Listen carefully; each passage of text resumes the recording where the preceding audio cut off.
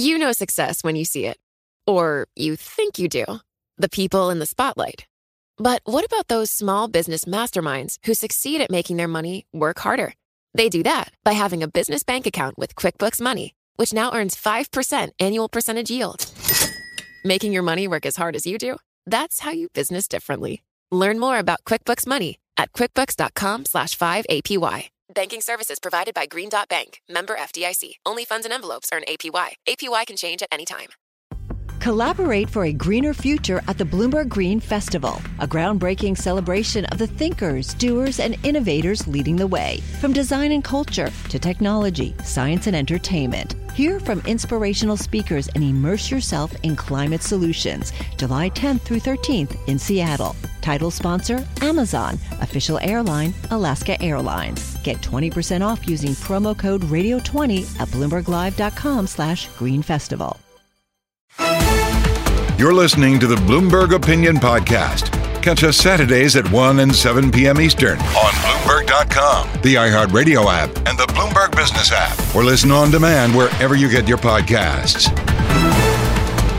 Welcome to Bloomberg Opinion. I'm Amy Morris. This week we look at medicine, from generic drugs to legalizing marijuana, mental health to physical wellness.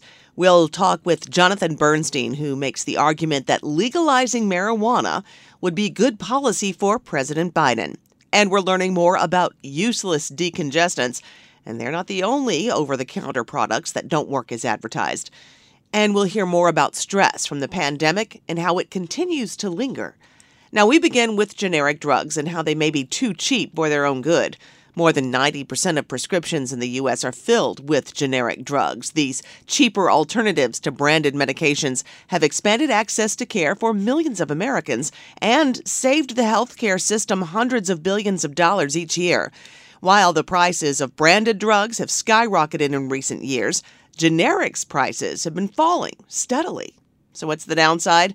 Well, earlier this year, Senate Majority Leader Chuck Schumer called the current drug manufacturing system broken, citing a national shortage of nearly 300 critical drugs. From cancer drugs to everyday generics that deal with things like ADHD and asthma and even common infections, they're out of stock.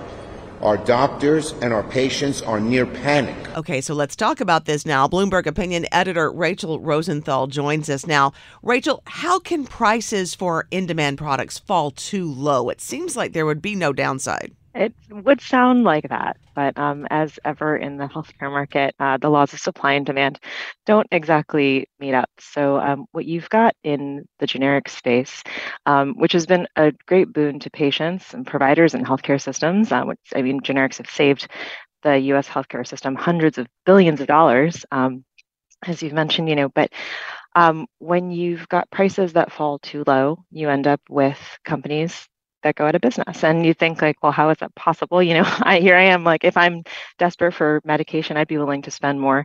But the consumer doesn't necessarily have a lot of buying power when you get to the prescription drug market. There are lots of intermediaries that buy on behalf of us sitting here as employees of Bloomberg, if you're an employee in many other places. And so what they do is they sort of aggregate their buying power. And because of that, because they have these massive amounts of buying power that is sort of aggregated among other buyers as well, they can become gatekeepers to our access to prescription drugs. And so they can push prices where they want them to go, which is down. And without that sort of floor that would be sort of driven by a competitive market. And these are often expressed in sort of contract terms that we don't see, at the pharmacy counter. And we just wonder why did this company go out of business? And it can be really hard for a lot of these generics manufacturers to pay their rising costs of labor, among a number of other inputs. And this is all sort of boiled down to we have an artificially suppressed access to generic drugs. So I want to understand this middleman issue then. Mm-hmm. You have this drug middleman who is able to influence the retail market by aggregating the contracts with pharmaceutical companies? So what they do, the way you can think about it or the easiest way, and this will be an oversimplification if you look at any of these sort of drug supply chain flow charts, which I don't necessarily recommend. If you think about it, there's a generics manufacturer supplier. They need to get their product to a pharmacy counter, and where you and I go pick up our prescriptions. In between, there's a wholesale distributor. So they pick up, those pallets of pills, and they bring them to the pharmacy. It's really hard to get around that wholesale distributor middleman. So, for their services, they'll charge fees. That all makes sense, but what's been happening recently in the retail drug market, the pharmacies and the wholesale distributors have been joining forces effectively, and they've become sort of what's called retail buying groups, for lack of a better term. And they have, because you can't get your pill to the counter without these guys, then they become very, very powerful in determining prices. How much responsibility then does the drug manufacturer bear in this? It's really important to distinguish between generic drugs and branded drugs. So branded drugs, almost by definition, have no rival, and so what we see in the branded drug space is the conversation that has overtaken the public sector, the public sphere, and conversations in Congress about all we hear about is usually staggeringly high drug prices and how damaging they can be. And that's really because there's no competition there, very little competition, direct competition. In the generic space, it's quite different, because of the Hatch-Waxman Act, which was passed 1984. You've got the very definition was generic drugs are equivalent to each other and to the branded drug. And so you get what ends up happening is once a patent expires, you get this rush to get into to be that first generics maker to be able to compete, and so and if you are the first one, then you get 180 days of exclusivity. So that's that's why this whole game keeps going, because it can be very lucrative in those first 6 months. So what you end up with is it's very different from the branded space where you've got one. In the generic space, you have many, many, many competitors, and that sort of drives the prices lower. Now, you mentioned the Hatch-Waxman Act. That was back in the mid-'80s? Correct. Yeah. Just for our audience, just a background, what does that act do? Sure. So that was really like the basis of the generic drug market as it exists today. And it was, I think it was designed to both protect innovation, so to make it to give incentives for branded drug companies to invest. There's a tremendous amount of R&D that goes into many, and we've heard these statistics, many failures before one successful drug. And so I think part of this was designed to sort of protect that incentive to innovate and invest heavily. And then I think so there are certain guideposts as to when generics can enter in the market, and then there's certain exclusivity windows, as I mentioned before. And I think sort of the founding principle of Hatch-Waxman was that, as I mentioned earlier, that generic drugs are all equal to each other. And that if I take generic from manufacturer A, it is chemically the same as generic manufacturer B is the same as branded drug, X, and so I think as patients, as people who take medicine, there have been many reports that might not necessarily be true, because the active ingredients can or the excipients or the different parts of the medication that are supposed to do different things can interact with your body differently, and I think people have heard a lot about this as there are increasing numbers of shortages. Efforts at pharmacies to sort of substitute has not always been smooth, but that sort of explains that sort of principle. Has sort of been a double-edged sword of like that generics are all equal to each other, because it does make it very difficult to discriminate between when you're a patient, particularly, and you go to the count, and you go to fill your prescription to say, oh, I don't want this generic, from this company, but I'd prefer the generic from that company. And we are talking with Bloomberg Opinion editor Rachel Rosenthal about how some generic drugs may be too cheap for their own good, some unintended consequences, if you will. Rachel, how do these drug discount programs like Medicaid or other insurance programs impact this? So I think, what we've been discussing so far is sort of the fundamental economics. Sure. And then there are certain policies that kind of exacerbate all this stuff, and so I think I would struggle to say that, all of this comes down to, the rapacious middlemen. But I think there, as you mentioned, there's Medicaid policies, the 340B discount program, that sort of add another layer of dysfunction on all this, on all these sort of wacky economics. And so, for example, in the Medicaid program, there's an inflation penalty, what I would call a penalty. I guess they would call it others would call it a policy, whereby if the price of the drug accelerates faster than inflation, they get sort of an added discount. They have to rebate to pay a rebate back to Medicaid. And so you might say, well, if prices are falling, how would it be rising faster than inflation? Which was the question I asked. And the explanation is, so if you're thinking about a drug that is pennies, one penny can look like change can look like a big change. That's one problem.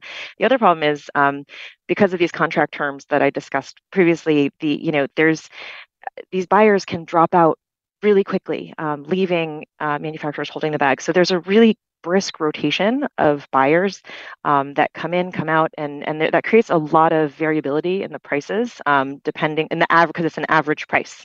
So when big buyers are dropping in and out from quarter to quarter, they're the price that you're seeing may spike and then fall and then spike and then fall, and if you're sort of penalized by an average, it's not really accurate. So you've got the structure of these policies that was sort of really designed for a branded drug market, that has been sort of applied, I would say mistakenly, to the generics market. Bloomberg Opinion editor Rachel Rosenthal. And coming up, we're going to take a look at a proposal to legalize marijuana on the federal level and what that could mean politically for the Biden administration.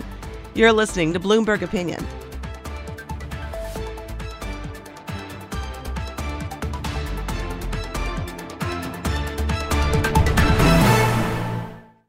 Success is more than the final destination. It's a path you take one step at a time. It's discipline. It's teamwork, and it's the drive and passion inside of us that comes before all recognition. It's what Stifel's been doing for over 130 years. Quietly, yet strategically, Stifel's become one of the fastest growing wealth management and investment banking firms in the country. Our financial advisors go beyond traditional wealth management to provide clients with direct access to one of the industry's largest equity research franchises and a leading middle market investment bank. Because success is the drive it takes to keep climbing, the passion to keep investing, the best of each of us made better by the best in all of us. And that is where success meets success. Start your journey at Stifel.com. That's STIFEL.com. Stifel Nicholas and Company Incorporated, member SIPC and NYSE. You know success when you see it. Or you think you do. The people in the spotlight. Athletes, actors, artists. But what about the people behind the scenes? The ones who make it all happen. The lighting engineers, the sideline photographers, the caterers. They're small business masterminds. And if there's one thing they have in common, it's making their money work harder. That's why they have a business bank account with QuickBooks Money, where they are now earning a generous 5% annual percentage yield. Yes, 5% APY. Making your money work as hard as you do? That's how you business differently. Learn more about QuickBooks Money at quickbooks.com/5APY.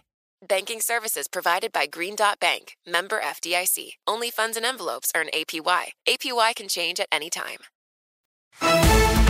You're listening to the Bloomberg Opinion Podcast. Catch us Saturdays at 1 and 7 p.m. Eastern on Bloomberg.com, the iHeartRadio app, and the Bloomberg Business app, or listen on demand wherever you get your podcasts. You're listening to Bloomberg Opinion. I'm Amy Morris. President Biden may be looking to boost his reelection hopes and his sinking poll numbers. And there's one policy position that is popular with voters and could help unite Democrats. It is legalizing recreational use of marijuana. Let's bring in Bloomberg Opinion columnist Jonathan Bernstein, who covers politics. And Jonathan, you're talking about, in your column, recreational marijuana, not medicinal, which kind of surprised me. How could this help? Legalization right now is a very popular idea. 24 states have now made recreational marijuana legal.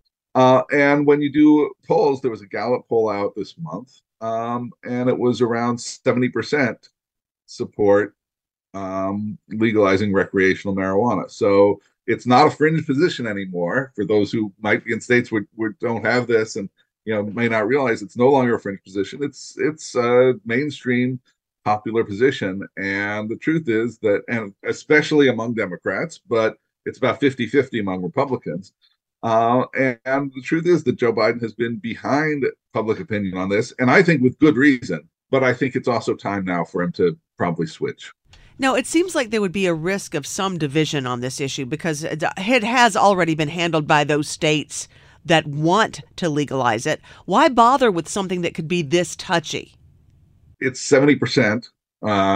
So yes, there are 30% who oppose it, but it's a popular position. Generally, you want popular positions. On top of that, it's popular among Biden's in Biden's party, particularly popular among some of the strong Democratic groups that he's had some problems with recently, young people, Black people. And those populations have been looking to have some signature thing that they feel like Biden's doing for them because they don't feel like the economy's working for them and other things. And, in politics, it's always a good idea, everything else aside, to find something that unites your party and splits the other party. And that's something that legal marijuana does now. So, up to this point, where support was growing, but it wasn't at this level, my feeling was that there's no reason for Biden to get involved because as long as public opinion is moving his way, all that presidential involvement tends to do is polarize things. And so instead of support growing among Republicans, which is what's been happening, Republicans would tend to move against it if the president was for it. But now it's sort of reached that stage where it sort of doesn't matter anymore. It's so overwhelmingly popular that it's unlikely. And the other thing that I think it has going for it is that because it's been in so many different states, you can see that the policy as it rolls out doesn't generate backlash. It doesn't, people don't regret it, especially. There aren't any states that have legalized and then said, oh my God, this isn't working, we need to go back. Biden has made some small moves to change it, but he hasn't really sort of come out full scale. Yeah, we support this. And it's probably time to do that. Now, historically speaking, you compare this in your column to the public push that then Vice President Biden gave President Obama on the issue of marriage equality. How is this similar?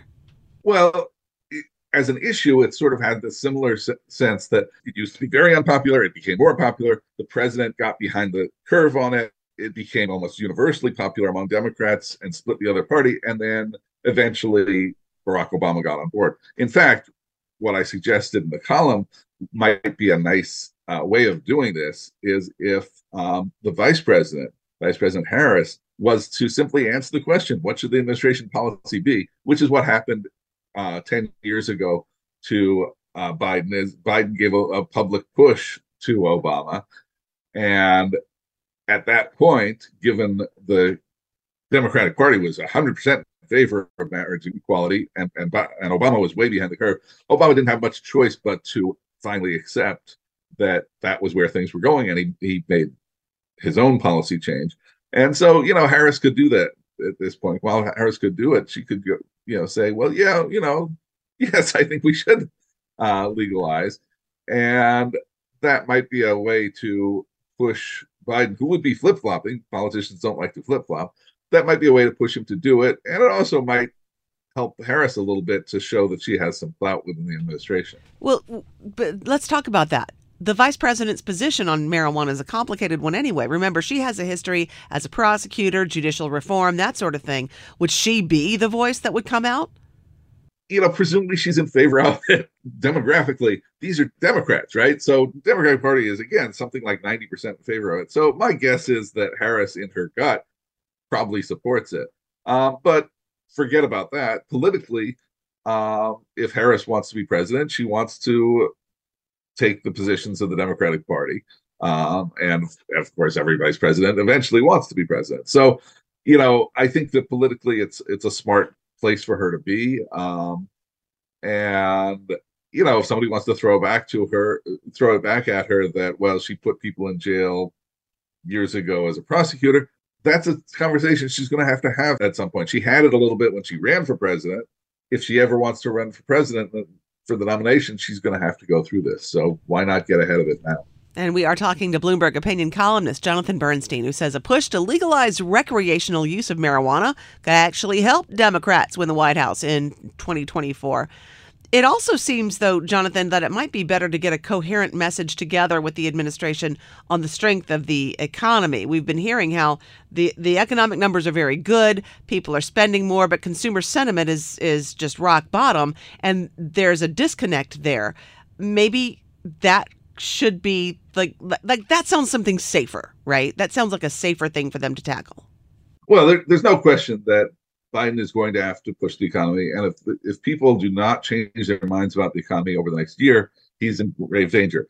Talking about marijuana could generate some positives for a few days. It might linger with some of the groups who care about this the most.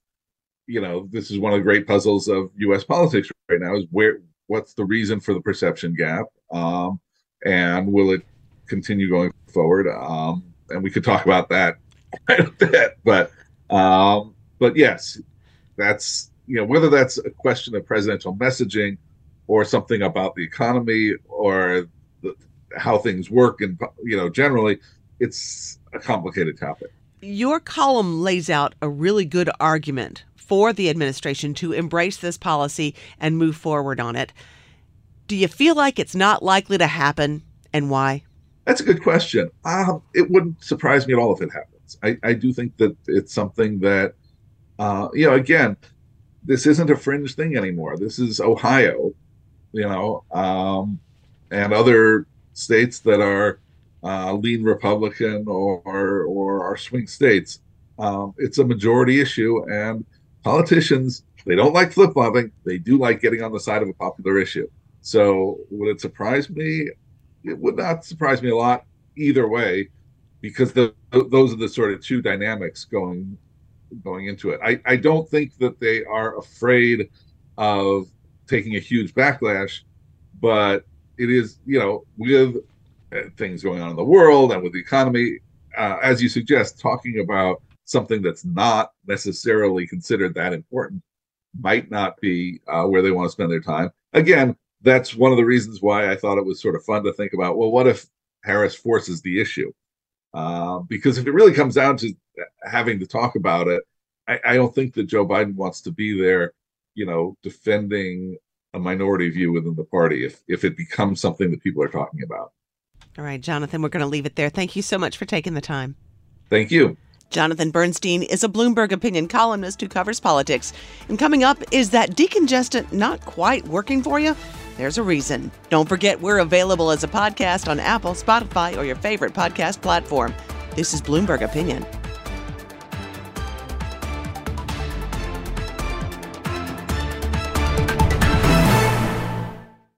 Success is more than the final destination. It's a path you take one step at a time. It's discipline. It's teamwork, and it's the drive and passion inside of us that comes before all recognition. It's what Stifel's been doing for over 130 years. Quietly, yet strategically, Stifel's become one of the fastest growing wealth management and investment banking firms in the country. Our financial advisors go beyond traditional wealth management to provide clients with direct access to one of the industry's largest equity research franchises and a leading middle market investment bank. Because success is the drive it takes to keep climbing, the passion to keep investing, the best of each of us made better by the best in all of us. And that is where success meets success. Start your journey at Stifel.com. That's STIFEL.com. Stifel Nicholas and Company Incorporated, member SIPC and NYSE. You know success when you see it. Or you think you do. The people in the spotlight. Athletes, actors, artists. But what about the people behind the scenes? You know, the ones who make it all happen. The lighting engineers, the sideline photographers, the caterers. They're small business masterminds. And if there's one thing they have in common, it's making their money work harder. That's why they have a business bank account with QuickBooks Money, where they are now earning a generous 5% annual percentage yield. Yes, 5% APY.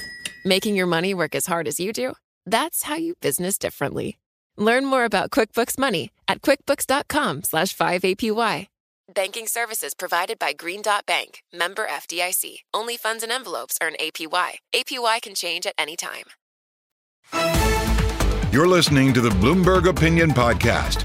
Catch us Saturdays at 1 and 7 p.m. Eastern on Bloomberg.com, the iHeartRadio app, and the Bloomberg Business app, or listen on demand wherever you get your podcasts. This is Bloomberg Opinion. I'm Amy Morris, and we are deep into cold and flu season. You've probably already made at least one trip to the pharmacy to find relief. I know I have. But buyer beware, over-the-counter oral decongestants are not all they're said to be. Bloomberg Opinion columnist Faye Flam covers science and is host of the Follow the Science podcast and joins us now. Let's start, Faye, with PE. We've seen those two letters on pharmacy shelves, on different boxes and containers for quite a while. What is PE? It's something called phenylephrine, and it's actually the dominant drug for decongestants. It's the dominant ingredient, and it came to be dominant after several others were removed from the market for different reasons, ones that actually worked pretty well. The phenylephrine has been in the news recently because a couple of pharmacists did a deep investigation and found that it really does not work. And so they've all been pulled, is that right? They are working on that. I see. But at least it's been made public now that these drugs don't work. The thing that I think was particularly deceptive is that there's a drug called Sudafed PE, and there was Sudafed actually did work really well. And then it was taken off the market because if you remember the series Breaking Bad, people were using it to make crystal meth. Dear. And so it actually got taken off the shelves, but it is available if you go to the pharmacist and ask for it. It's just hidden away so that it would be harder for the illegal meth cooks to get it. But then this Sudafed PE is actually a completely different drug. It's not the same thing at all. And in fact, it doesn't seem to work. See, okay, I'm glad you explained that because I take Zyrtec and sometimes Zyrtec D being a decongestant. I assumed, and this is on me, that Sudafed PE was just like an additive to classic Sudafed. What you're saying is it's not even Sudafed. No, it's a completely different thing. If you want the real Sudafed, you're supposed to ask the pharmacist, but people just don't know that. You know, I talked to someone who was in the drug industry, and he said, "Well, you know, you can get the real stuff if you just ask," but people haven't. You know, we've got all these sort of decoy medicines now on the shelves, and you know they had a good reason for pulling the Sudafed from the shelves because there was a problem with the manufacture of this dangerous illegal drug. But the problem was then there was all of this deceptive marketing so that people thought they were getting the same thing when they were getting something that was in fact grandfathered in. It just hadn't really been thoroughly tested for efficacy because a lot of over-the-counter drugs were already on the market before FDA started requiring that things be tested for efficacy. Wait, say that again. So, you know, in the bad old days before there was an FDA, you know, anybody could sell anything and people sold terrible, toxic things. And the initial directive of the FDA was to require that drugs be safe, that they not harm people. And then by the 1960s, FDA was also requiring efficacy, but there were a whole slew of drugs already on the shelves that hadn't been tested for efficacy. And so FDA had to deal with that. And they dealt with that by sort of grouping drugs into these categories. And then they would try to determine whether the categories were sort of generally effective. So they didn't really go back and test every individual drug that was on the shelves. So that's why some things on the drugstore shelves have been tested for efficacy if they're relatively recent arrivals, but that there are a lot of old drugs that were grandfathered in and haven't been thoroughly tested. So are there other drugs or products out there besides Sudafed and other decongestants that are being sold as being effective, but they're not really? Yeah. I think a lot of I talked to the two pharmacy professors who really spearheaded the effort to look into these decongestants, and they said, "Oh yeah, there are other things that have also been grandfathered in. Often things with fairly vague claims. That I think they mentioned some drugs for gastrointestinal problems, and anything that's marketed as homeopathic. Usually the claims are pretty vague, but none of those are actually approved by FDA for efficacy. And supplements also are only very loosely regulated." And we are talking with Bloomberg opinion columnist Faye Flam about ineffective drugs on our pharmacy shelves. And you were talking about the role that the FDA is playing and how that role has evolved over the past few decades. So what is the FDA doing now? Is it just a matter of screening them? I know that there are some that are going to remain on the shelves because they've been grandfathered in, but that's not sustainable. Yeah, no, I think that because these pharmacy professors called attention to the fact that there were already a number of studies that were really damning about these decongestants that have been dominating the market, that there were some controlled trials where people took the real Sudafed and got a lot of relief, and they took these drugs and it was no better than placebo. So, it may take a while, but I think these are going to eventually get pulled from the shelves. And the CVS chain has already started getting rid of some of them. So some of the pharmacies are already kind of trying to be ahead of the curve because the consumers have now heard that these things don't work as advertised. What did happen to the pseudoephedrine or the phenylpropanolamine? We've heard I remember hearing that growing up, that these are the two drugs that you really need if you want to get some congestion relief, sinus relief. Where'd they go? Well, right. So one of them was and it was also an ingredient in some weight loss drugs. There was one called Dexatrim. Oh, and I remember Dexatrim. They were in higher doses in those drugs, but those drugs were associated with stroke. And so even though there was no evidence that the doses in the cold remedies would cause a stroke, nobody really wants to take a cold remedy that is even, has any connection with stroke. So I think that was smart. They got rid of that. And then the Sudafed was taken off the shelves, and people can still get it if they ask the pharmacist for it. But there was a certain amount of red tape you have to go through to get it, because it was taken off the shelves because of the its use in making illegal crystal meth. Right, that was in the early episodes of Breaking Bad. They would go to these pharmacies and try to get Sudafed, and so that they had to do something to keep the meth cooks from getting it. So you not only have to ask the pharmacist for it, but you have to register and put your name in, just so that there can be some tracking, so that you're not getting, different boxes from different pharmacies and building up a collection to cook your crystal meth. But you can get it. It's just, I think most consumers don't know that. And because the Sudafed PE looks so much and sounds so much like the old drug, that people assume it's going to be the same thing, and it's not. So now that we are well into the cold and flu season, and people sound congested and are congested and are dealing with head colds, present company accepted, how is that the way we have to get relief? We actually have to go to the pharmacist and say, hey, help me out here. I think it's actually a good idea, because, I talked to these two pharmacy professors. They were great. And they said, that's what we're here for. We may look like we're busy and we're stressed, but our job is to help people navigate what's on the shelves, and that people should not hesitate when they're not feeling well to ask the pharmacist to recommend something. And if you're really congested and miserable, then getting the drug that's behind the counter might be the right answer, or it might be just to rest it out, but I think people would rather not take a drug that's not going to help them. That is terrific stuff. Thank you for doing all of that legwork, Faye. We appreciate it. Thank you. You're listening to Bloomberg Opinion. I'm Amy Morris. The COVID pandemic may be over. The impact lingers, not just when and where to wear masks or scheduling your booster shots, but the universal stress that we are all collectively feeling.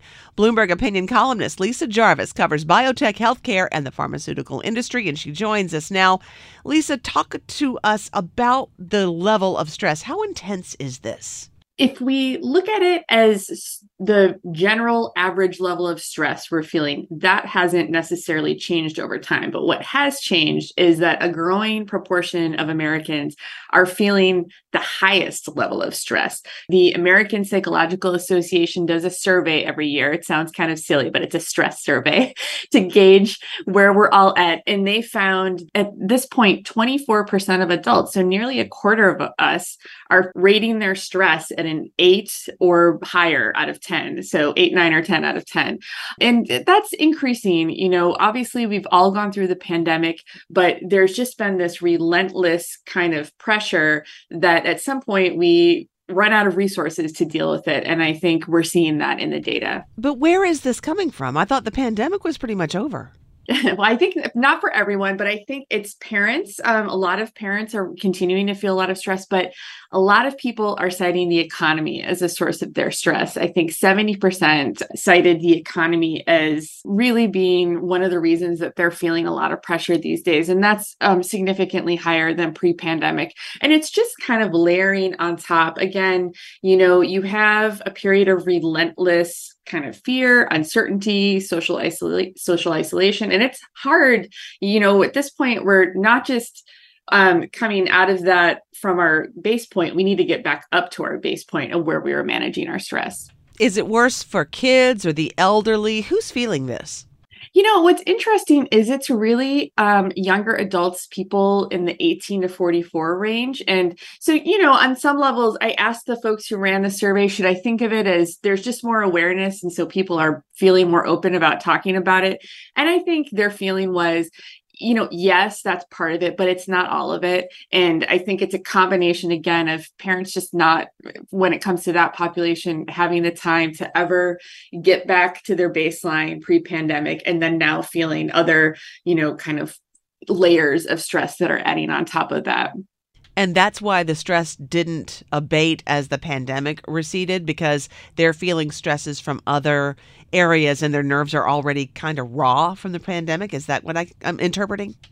Yeah, that's exactly it. There's just kind of this, I think if you think about the amount of resources we have to deal with, kind of what life is throwing at us, it's finite. And some of us naturally have more than others too. And so when those get depleted, it can be hard to get back to that base level. And then, when you add more stress on top of that, we know that kind of chronic pressure really makes it hard to recover back to that base level. So that seems to be what's going on. People are just continuing to struggle.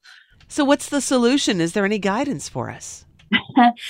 It sounds so squishy, but some of it, one psychologist I talked to, I really kind of liked this, was to have someone stop. She asked her patients to stop and do like a self-assessment and ask themselves, where's the fire? Is there something really immediately stressful going on that is an emergency? If not, like, take a breath and try to take things down a notch and like ground yourself.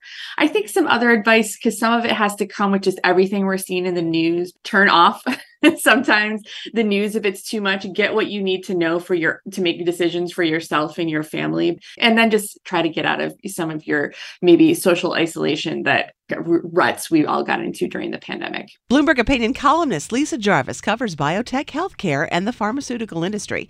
And that does it for this week's Bloomberg Opinion. We are produced by Eric Molo, and you can find all of these columns on the Bloomberg Terminal. We're also available as a podcast on Apple, Spotify, or your favorite podcast platform.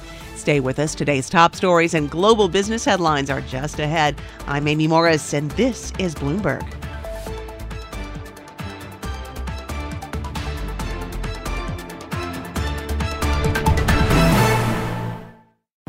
Collaborate for a greener future at the Bloomberg Green Festival, a groundbreaking celebration of the thinkers, doers, and innovators leading the way. From design and culture to technology, science, and entertainment. Hear from inspirational speakers and immerse yourself in climate solutions. July 10th through 13th in Seattle. Title sponsor, Amazon. Official airline, Alaska Airlines. Get 20% off using promo code radio20 at BloombergLive.com/Green Festival.